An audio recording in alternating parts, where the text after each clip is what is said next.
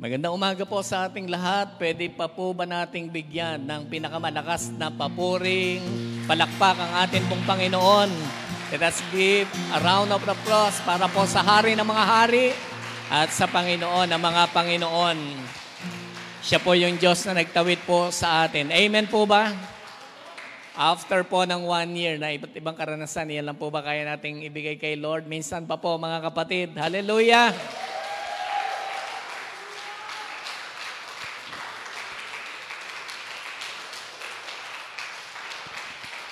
Sige pa, huwag tayong titigil. Kung na-experience nyo po talaga yung blessing ni Lord, yung grace ng God, patuloy po natin siyang papurihan, patuloy po natin siyang itaas. Alam po ninyo, sabi po ni Kuya Abe, nagbabasa po ako ng comment kasi, sabi po niya, yung 365 mornings na nagigising po siya, yun po ay biyaya po ng ating Panginoon. Sabi niya, every gising is a blessing. Bagong-bagong quotation yan ni Kuya Abe, no? Okay po. So, i-comment nyo lang po, babasahin po natin yan mamaya, no? And I'm sure kahit po yung online po natin na kasama sa worship, meron din po kayong naka-prepare mula po sa inyong puso na ipinagpapasalamat po sa ating Panginoon. Yung po mga nasa online, i-comment nyo lamang po ano ang pinagpapasalamat po ninyo this year. No? Malay po natin meron pa tayong chance na makatayo po yung ating mga MC para po basahin po nila. At magkaroon po ng pagkakataon talaga na ma-encourage po natin. Magkaroon tayo ng mutual encouragement habang tinitingnan po natin ang mga bagay po na ito. Alam po ninyo, we have beautiful and wonderful reasons to praise the Lord dito po sa time po na to. Nag-agree po ba tayo mga kapatid? Marami pa pong bagay na inihanda ang Panginoon sa atin. At ito pong nakaraang mga araw na iba't iba po ang atin pong naranasan. Lesson learned po yan. At I'm sure yan po ay beneficial sa mga tao na nakakita kung paano kumilos ang atin pong Panginoon. Sige po, tayo po ay manalangin. Lord, maraming salamat po. Kayo po ay matapat, Panginoon. Kayo po ay Diyos na laging umaalalay po, Panginoon, sa amin. Though we are weak, O God, pero kami po ay nagdidepende sa inyo po, Panginoong grace that is so much available for us. Salamat po, Panginoon, na kayo po ang aming lilim. Kayo po, Panginoon, ang amin po, Panginoong refuge. Sa inyo po kami, Panginoon, nanganganlong. Sa mga panahon po, Panginoon, na mga may difficulties, meron po mga hard times, O God, kami po ay nako-confront ng different and strong challenges in life. Lord, kayo po, Panginoon, ang patuloy na sumasama, nag-i-empower po, Panginoon, sa amin. Patuloy niyo pong basbasan ang araw po na ito at makinabang po kami sa inyo pong mga salita. Hinihiling po namin, Panginoon, i-open po namin ang amin pong mga puso at ma-receive po namin with gladness and conviction ang mga salita na buhay, Panginoon, na pwede po naming tanggapin sa pagkakataon pong ito. Ito po, Panginoon, amin pong panalangin sa pangalan po na aming Panginoong Jesus. Amen at amen. Sige po, makakaupo na po tayo mga kapatid. Ang topic mo natin ngayon ay limitless grace. Sabihin nga po natin, limitless grace. Kaya po limitless yan kasi po meron po talagang grace upon grace. Saan po natin makikita yan? Our text today is in John 1:16. Again, John 1:16. If you have your Bible, open in John 1:16 and I will be reading in New International Version. Ang sabi po dito, out of His fullness, we have all received grace in place of grace already given. Ano daw po? Out of His fullness. In other words, ipaparaphrase ko lang, God is so full. Punong-puno ang ating Panginoon, kaya kaya niya talagang magbigay. He is capable in giving. At ang Panginoon, nagbigay po sa atin ng biyaya, isinusustain po tayo ng Panginoon.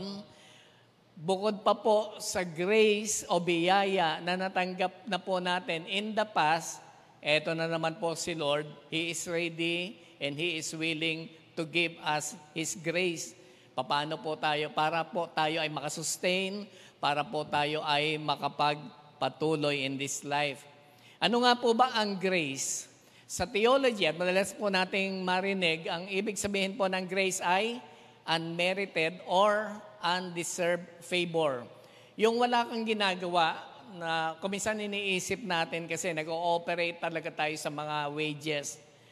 So iniisip natin, pag may ginawa tayo, merong pabor, merong reward. Pero pag sinabi po nating undeserved favor, hindi po ito reward. Walang sukat na bagay, reason, para po tanggapin po natin ito. Nevertheless, ibinibigay pa rin po ng Panginoon. Kaya nga po, undeserved. We are not worthy to receive it, pero ipinagkakaloob sa atin ng atin pong Diyos dahil po sa Kanya pong dakilang katapatan at pagmamahal po sa atin. Meron pong nag-acrostic ng grace. Ito po yung acrostic ng grace, G-R-A-C-E. Ang sabi niya, God's riches at Christ's expense. Yan po ang ibig sabihin ng grace po sa Kanya. Ano po ito mga kapatid? If there is a single word to describe our riches in Christ, it is the word grace. Sabihin mo sa katabi mo,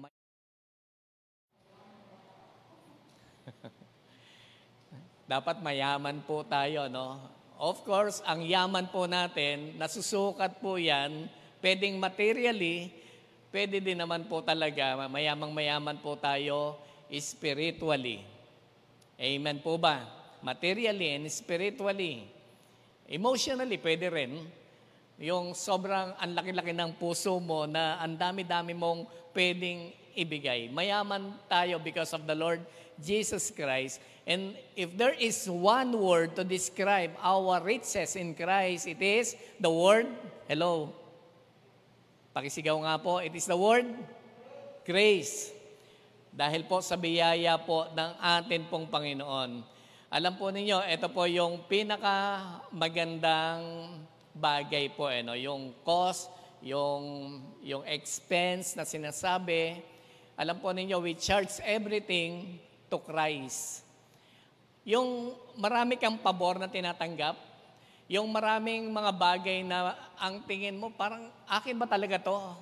Parang sobra-sobra na si Lord, okay?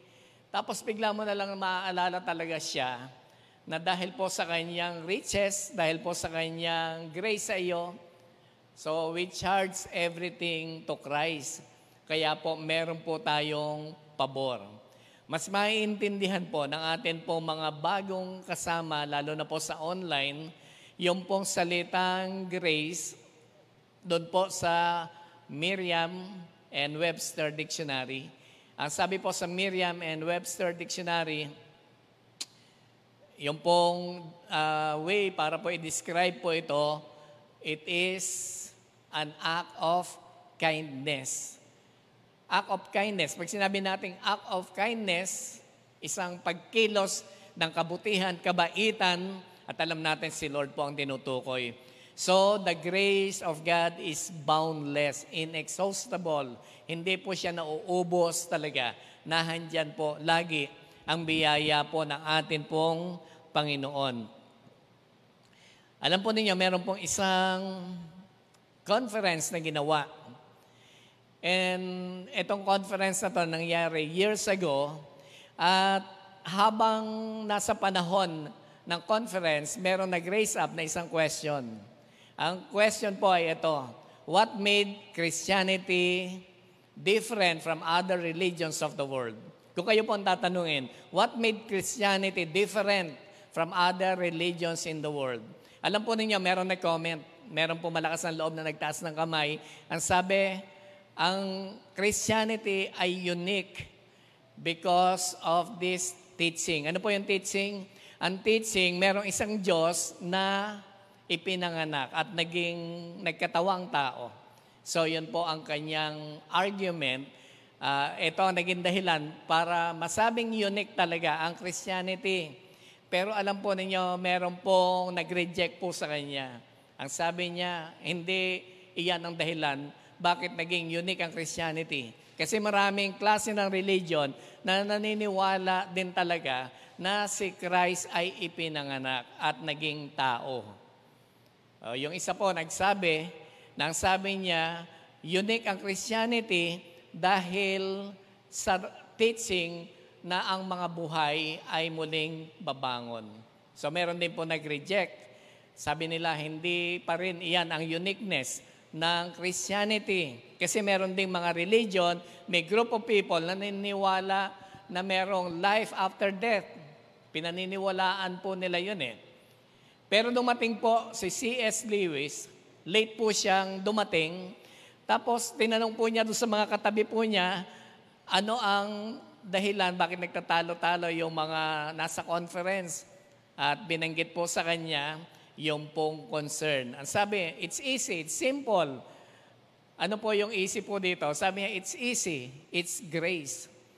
Kung merong pagkakaiba ang Christianity sa ibang relihiyon, it is the teaching about grace.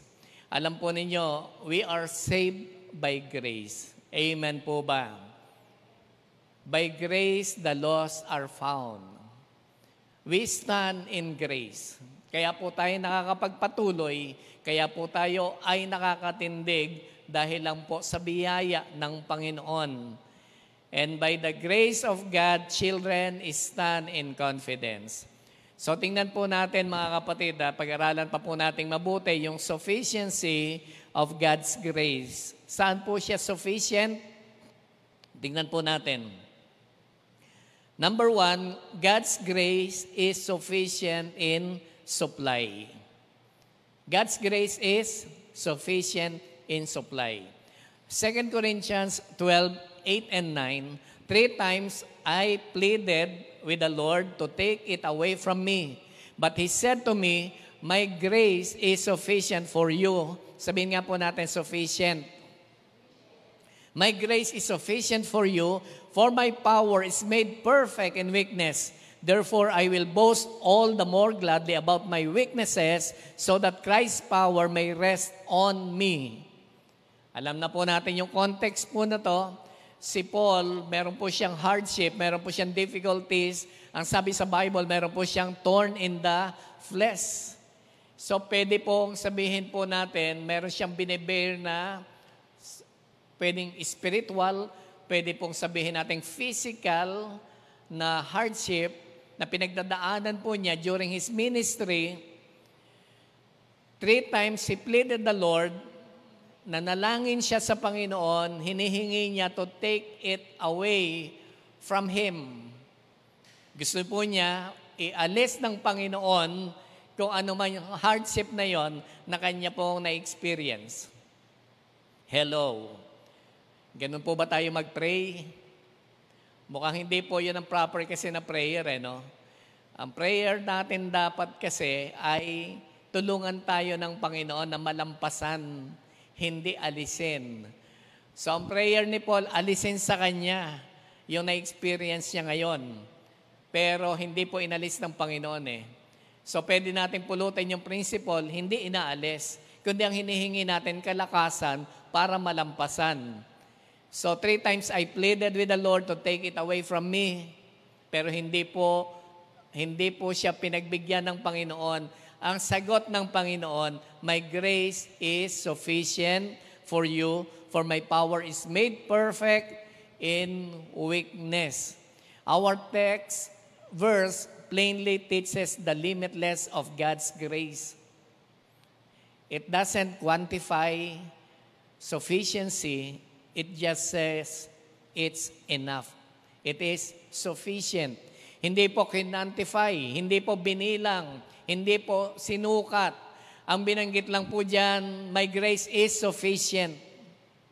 Walang sukatan. Okay? Hindi po sinabi ni Lord na ang grace ko ay kasing lawak ng dagat. Kasi baka maubos din naman ang tubig ng dagat. Hindi po niya sinukat po yung mga bituin sa langit. Ang grace ko kasing dami ng bituin sa langit. So, hindi na quantify yung pong sufficiency na yan. Basta ang sinabi, it is enough. Pag sinasabi mo natin enough, you can have it till you need it. It is enough because you can have it till you need it. Habang kailangan mo, ibinibigay po sa atin ng Panginoon ang kanyang biyaya. Hindi po siya nauubos. Amen po ba? Pwede po ba nating palakpakan muli si Lord? Another verse in Ephesians 2, 6, and 7, and God raised us up with Christ and seated us with Him in the heavenly realms in Christ Jesus, in order that in the coming ages He might show the incomparable riches of His grace expressed in His kindness to us in Christ Jesus. Alam po ninyo, yung grace po na binabanggit po natin na sufficient, yan po yung security po natin. And because of God's grace, meron pong present security. Kapag tinanggap mo ang Panginoon, isinorender mo ang buhay mo sa Kanya, merong present security. Sabi po diyan, God raised us up. Tayo ay ibinangon ng Panginoon. Alam po ninyo mga kapatid, habang wala pa po tayong relasyon sa Panginoon at hiwalay po ang ating buhay sa Kanya, we are dead because of our sins. Hello, nag-agree po ba tayo dito? Ang tawag sa atin ng Bible, tayo ay mga patay sa atin pong mga kasalanan. Patay po tayo sa ating pananampalataya. But once na tayo po ay nag-recognize ng need ng salvation, kailangan po natin si Christ, tinanggap po natin siya as Lord and Savior, tas nagkaroon tayo ng relationship sa Kanya. Ang sabi ng verse, God raised us up in Christ. Tayo po ay ibinangon, and because of that, mga kapatid, nagkaroon tayo ng buhay, and that is present security. Kasi meron po tayong assurance. At meron din po tayong tinatawag na future security. You can experience eternity with Him. Pangako po yan ng atin pong Panginoon. Once na tinanggap mo si Christ, you are eternally secured sa panahong ito, sa kasalukuyan, at sa hinaharap. So, yan po yung pinapakita ng verse na to. He can demonstrate the riches of His grace hanggang sa dulo ng atin pong buhay, hanggang sa eternity. Kaya sabihin po natin, God's grace is sufficient. Pwede po ba nating sabihin, God's grace is sufficient for me? Hirap po talaga ng merong mask, no? Okay na rin, no? From the heart naman, lumalabas talaga. At thankful tayo ng Panginoon dahil sa Kanyang biyaya. Narito po tayo and we are eternally secured in Him. Number 2 natin, God's grace is sufficient in salvation. Ang Kanya pong biyaya ng Panginoon ay sagana, may kinalaman po sa kaligtasan po natin. Alam po natin yung verse, Ephesians 2:8 and 9. For it is by,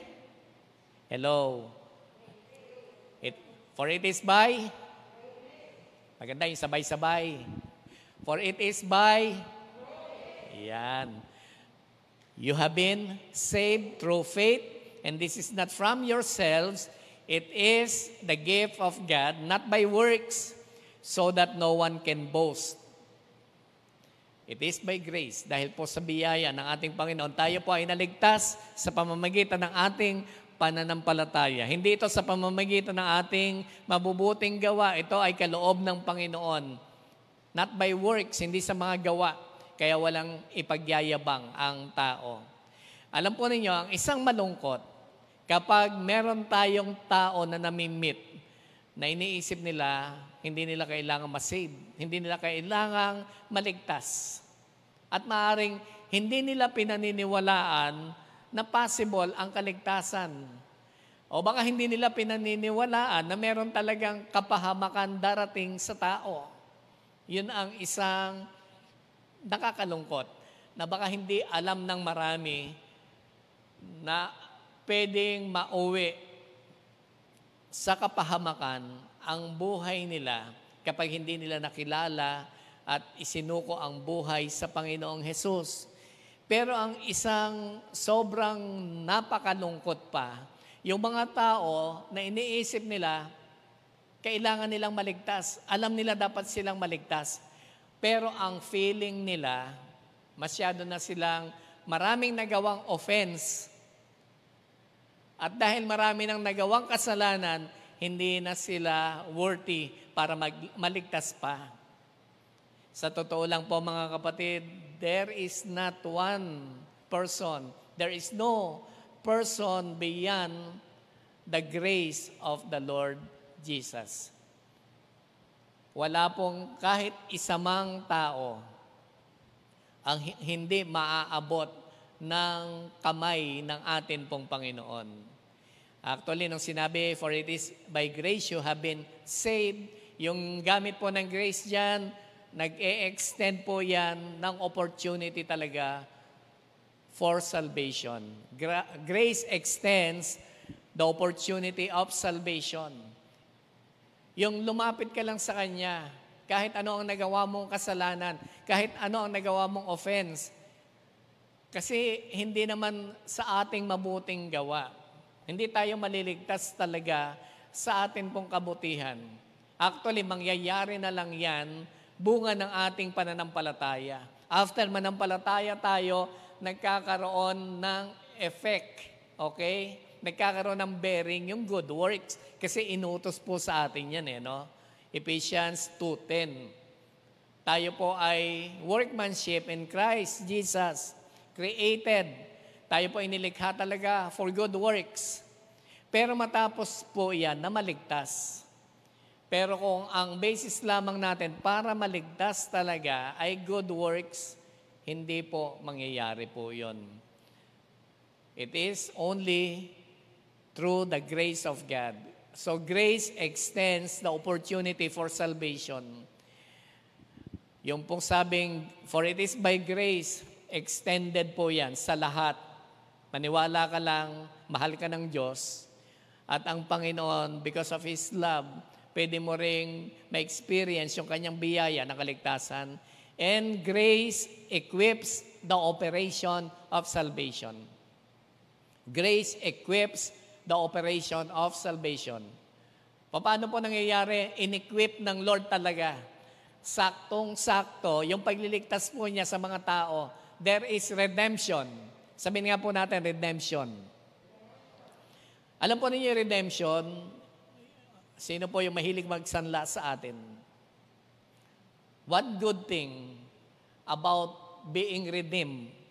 Nawawala na po ng control sa atin, yung pong pinagsanlaan. Ako po dati sukid po talaga din ako ng tambunting. Nakwento ko na po sa inyo mga nakaraan. Kaya po, wala akong alahas. Bumili na lang po ako nung hindi na ako nagsasanla. Okay. Tapos pag nagsanla ka, pinatotodo mo. Pero pag dumating po yung period, naririmata po yan. Pero tayo po ay na-redeem ng Lord. At nung ni-redeem po tayo, nawalan po ng kapangyarihan, yung pong sinanlaan. Okay? At ang mahal po ng pagbayad sa atin ng Panginoon. Dugo ang ipinambayad sa atin ng Panginoon. Kaya thankful po tayo sa Lord, no? We are being redeemed. Tayo po ay naligtas, tinubos ng Panginoon. O sa ano po yung process natin mga kapatid? Ano yung operation of salvation?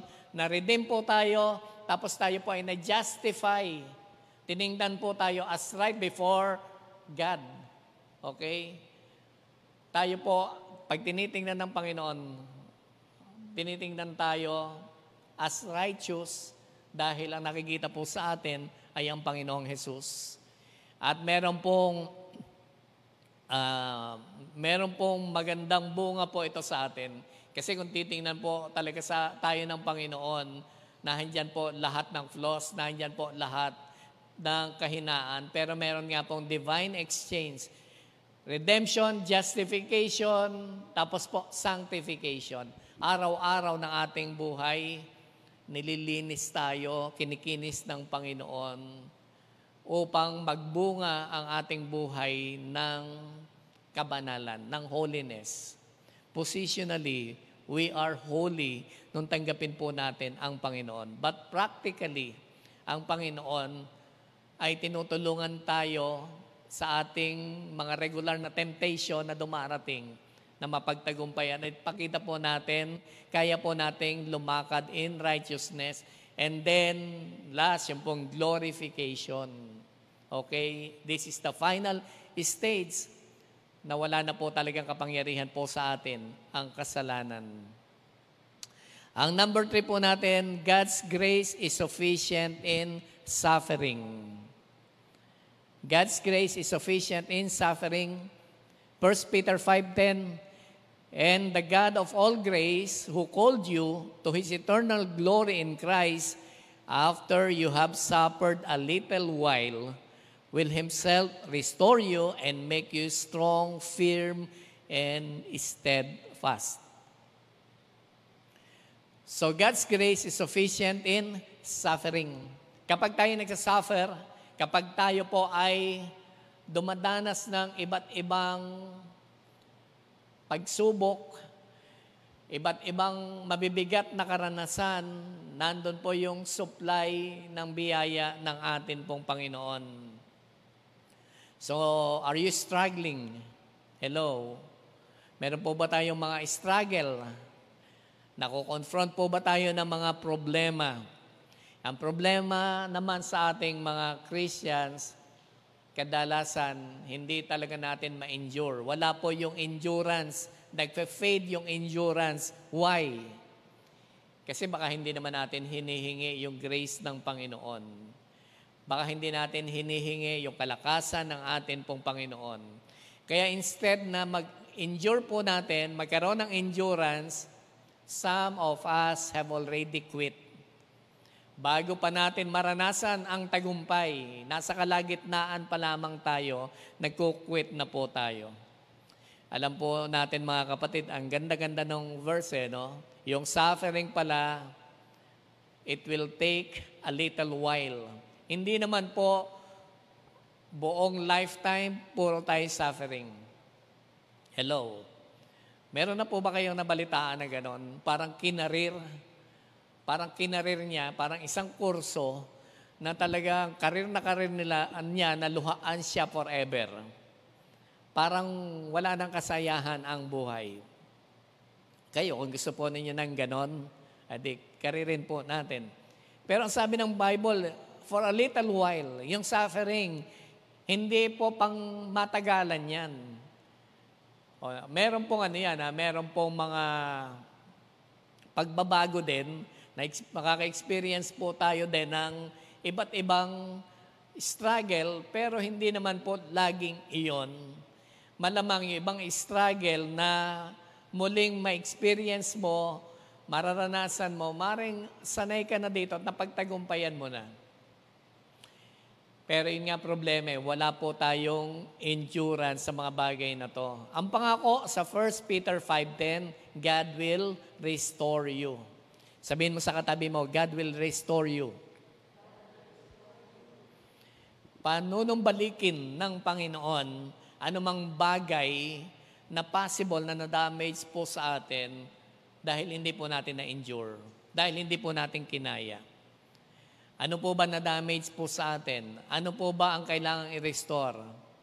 Damaged relationship? Baka po meron problema sa marriage? Baka meron pong problema sa finances? God is going to restore them. Nag-suffer po tayo for a while, but God is going to restore it. Okay?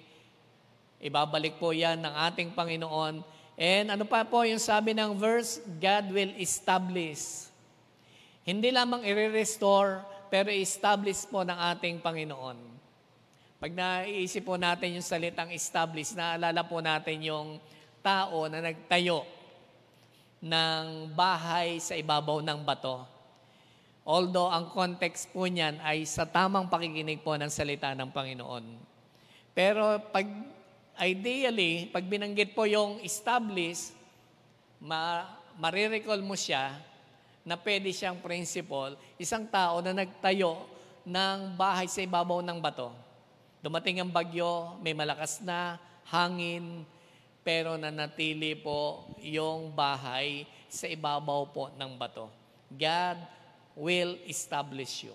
Nagiging matibay po tayo, mga kapatid, because of the grace and power of God. Ano pa po? God will strengthen. Pinapalakas po tayo ng Panginoon. Are you weak? Nanghihina na po ba ang loob natin? Are you about to lose hope? Parang ano na ba tingin natin for 2021? Naisip ba natin, baka ganitong senaryo pa rin? O, palagay na po natin.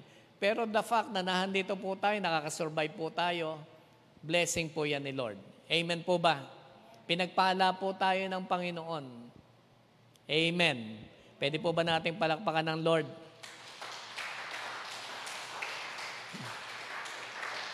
Pero hindi lang po tayo strengthen ni Lord.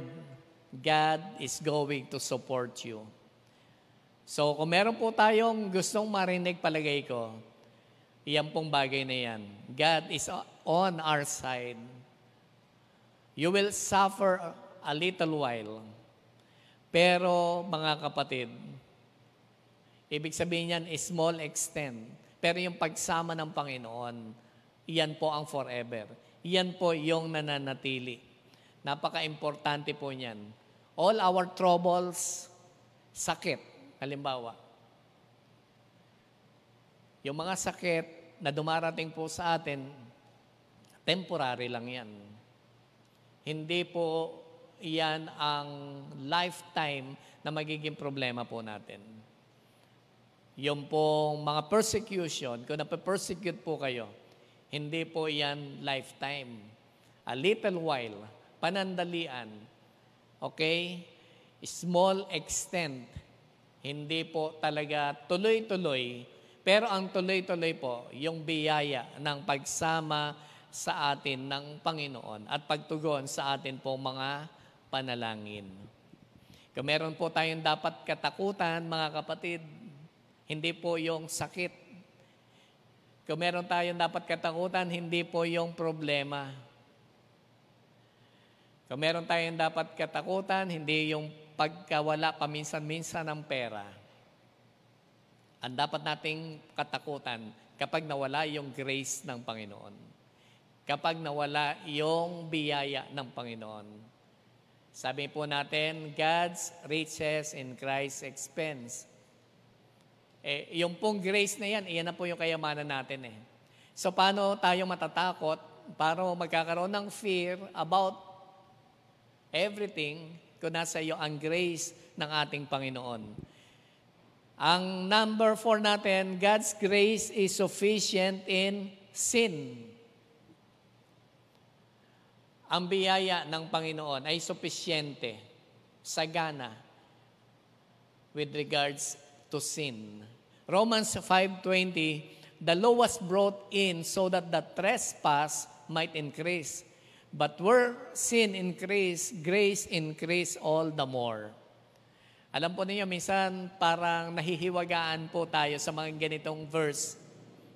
Pero ang ganda-ganda po ng meaning po nitong verse na to. Kasi parang pwede mo siyang i-interpret wrongly na kailangan pala gumawa ako ng kasalanan para lalong mag-increase ang kanyang grace.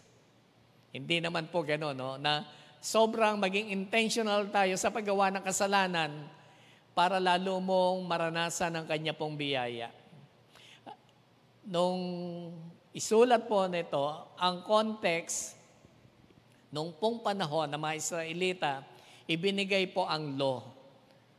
The law was given to Israel so that the sinfulness of man could be identified as sin. Meron pong batas, meron pong commandment para po sa panahon ng mga Israelita ma-identify na ang sin ay sin.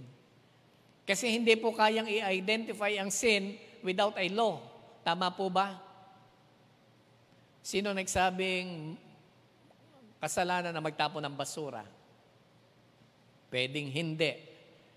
Pero kapag yan po ay naging batas na ng gobyerno, kasalanan na po yan.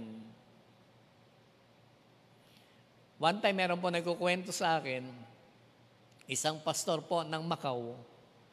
Sabi po niya, meron pong isang lalaki, biglang umupo sa gitna ng Venetian, sa labas ng Venetian Hotel.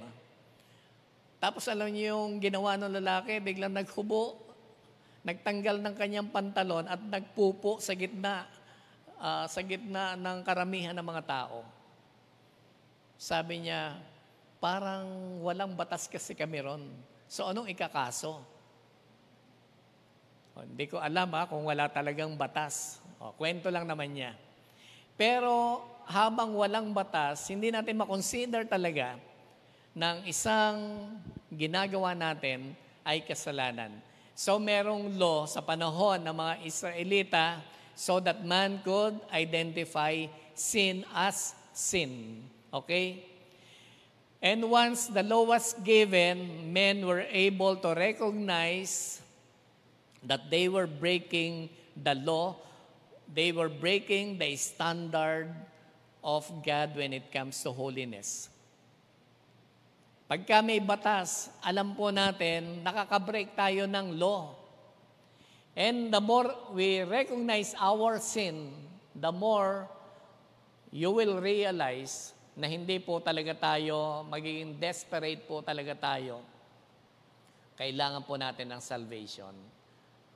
The more desperate you will become, or you become in your salvation. Alam mo, mahirap kang maligtas. Dahil po nakakakomit tayo, hindi po tayo pumapasa sa standard of holiness ng God. Pero ito po, sabi, ang kailangan tingnan po natin ay ang grace ng Panginoon. And no matter, mga kapatid, how many sin na nakomit po natin, how big the sin you commit, there is the grace of God. Merong biyaya ang Panginoon ng kaligtasan pa rin po sa atin. So the more God's grace was able to abound towards us, kapag tayo po, nare-recognize din naman po natin na marami po tayong nagawang kasalanan po sa atin pong Panginoon. Where sin multiplied, grace multiplied even more. Walang kasalanan na hindi kayang patawarin ng atin pong Panginoon. God's grace exceeds your sin. Mas lampas ang biyaya ng Panginoon kaysa sa kasalanan na atin pong nagawa. Kaya lang po, mga kapatid, wag po natin siyang gawing pases. Dapat po, repentant din po talaga tayo. Pero yung intentional po tayo sa paggawa ng kasalanan, mahirap po yan, mga kapatid. Kailangan po, i-commit natin yung ating sarili sa Panginoon. And number 5 and last, 2 Corinthians 9:8. Ano po yung point natin dyan? Panglima, God's grace is sufficient in service. Hindi mo pwedeng sabihin na hindi mo kayang makapag-serve kay Lord. Hindi mo kayang sabihin na wala ka ng kayang ibigay.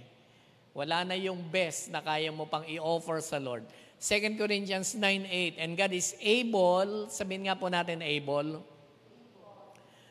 to make all grace abound toward you, that you always, having all sufficiency in all things, may have an abundance for every good work.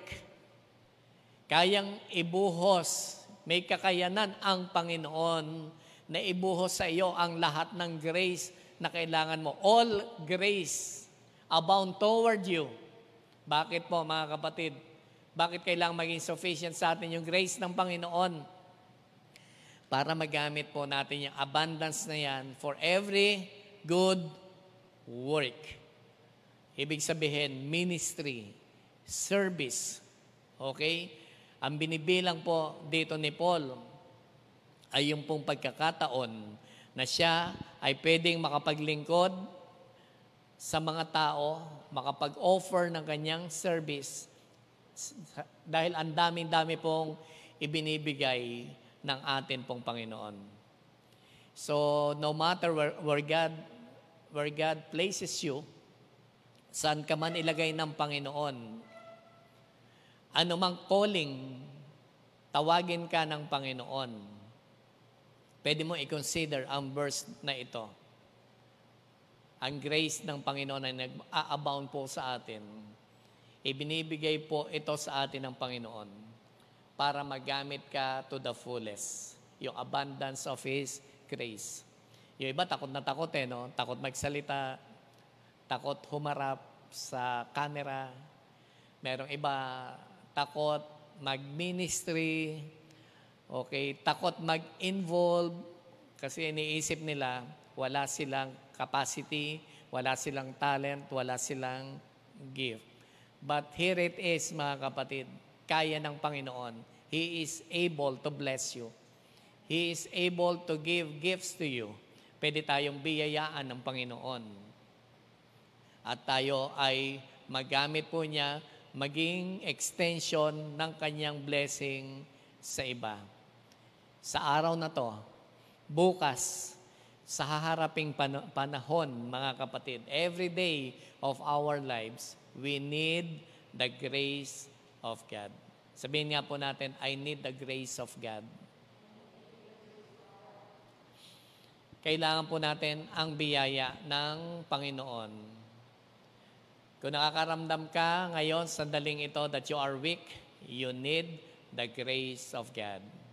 Kung nakakaramdam ka ngayon that you are struggling in sin, you need the grace of God.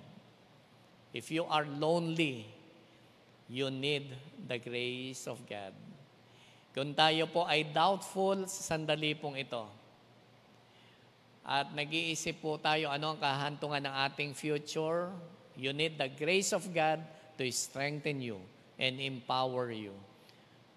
Hindi po hihiwalayan tayo ng atin pong Panginoon. Sapat ang kanyang pangako na tayo po ay kanya pong sasamahan. Ano man po ang negative na dealing po sa atin ng mundo pong ito, remember the grace of God. Nag-ooperate po tayo lamang sa biyaya po ng Panginoon. Of course, humanly speaking, pwede po tayong pangsamantala na matibay, matatag ang loob, kayang mag-endure. Pero darating ang time, babaksak tayo, bibigay din tayo. Kasi ginagawa lang natin ito in our own little strength. But let us ask the Lord for His strength. Let us ask for His grace that is sufficient for all of us. Tayo pong lahat ay tumayo. Tayo po ay mananalangin, mga kapatid.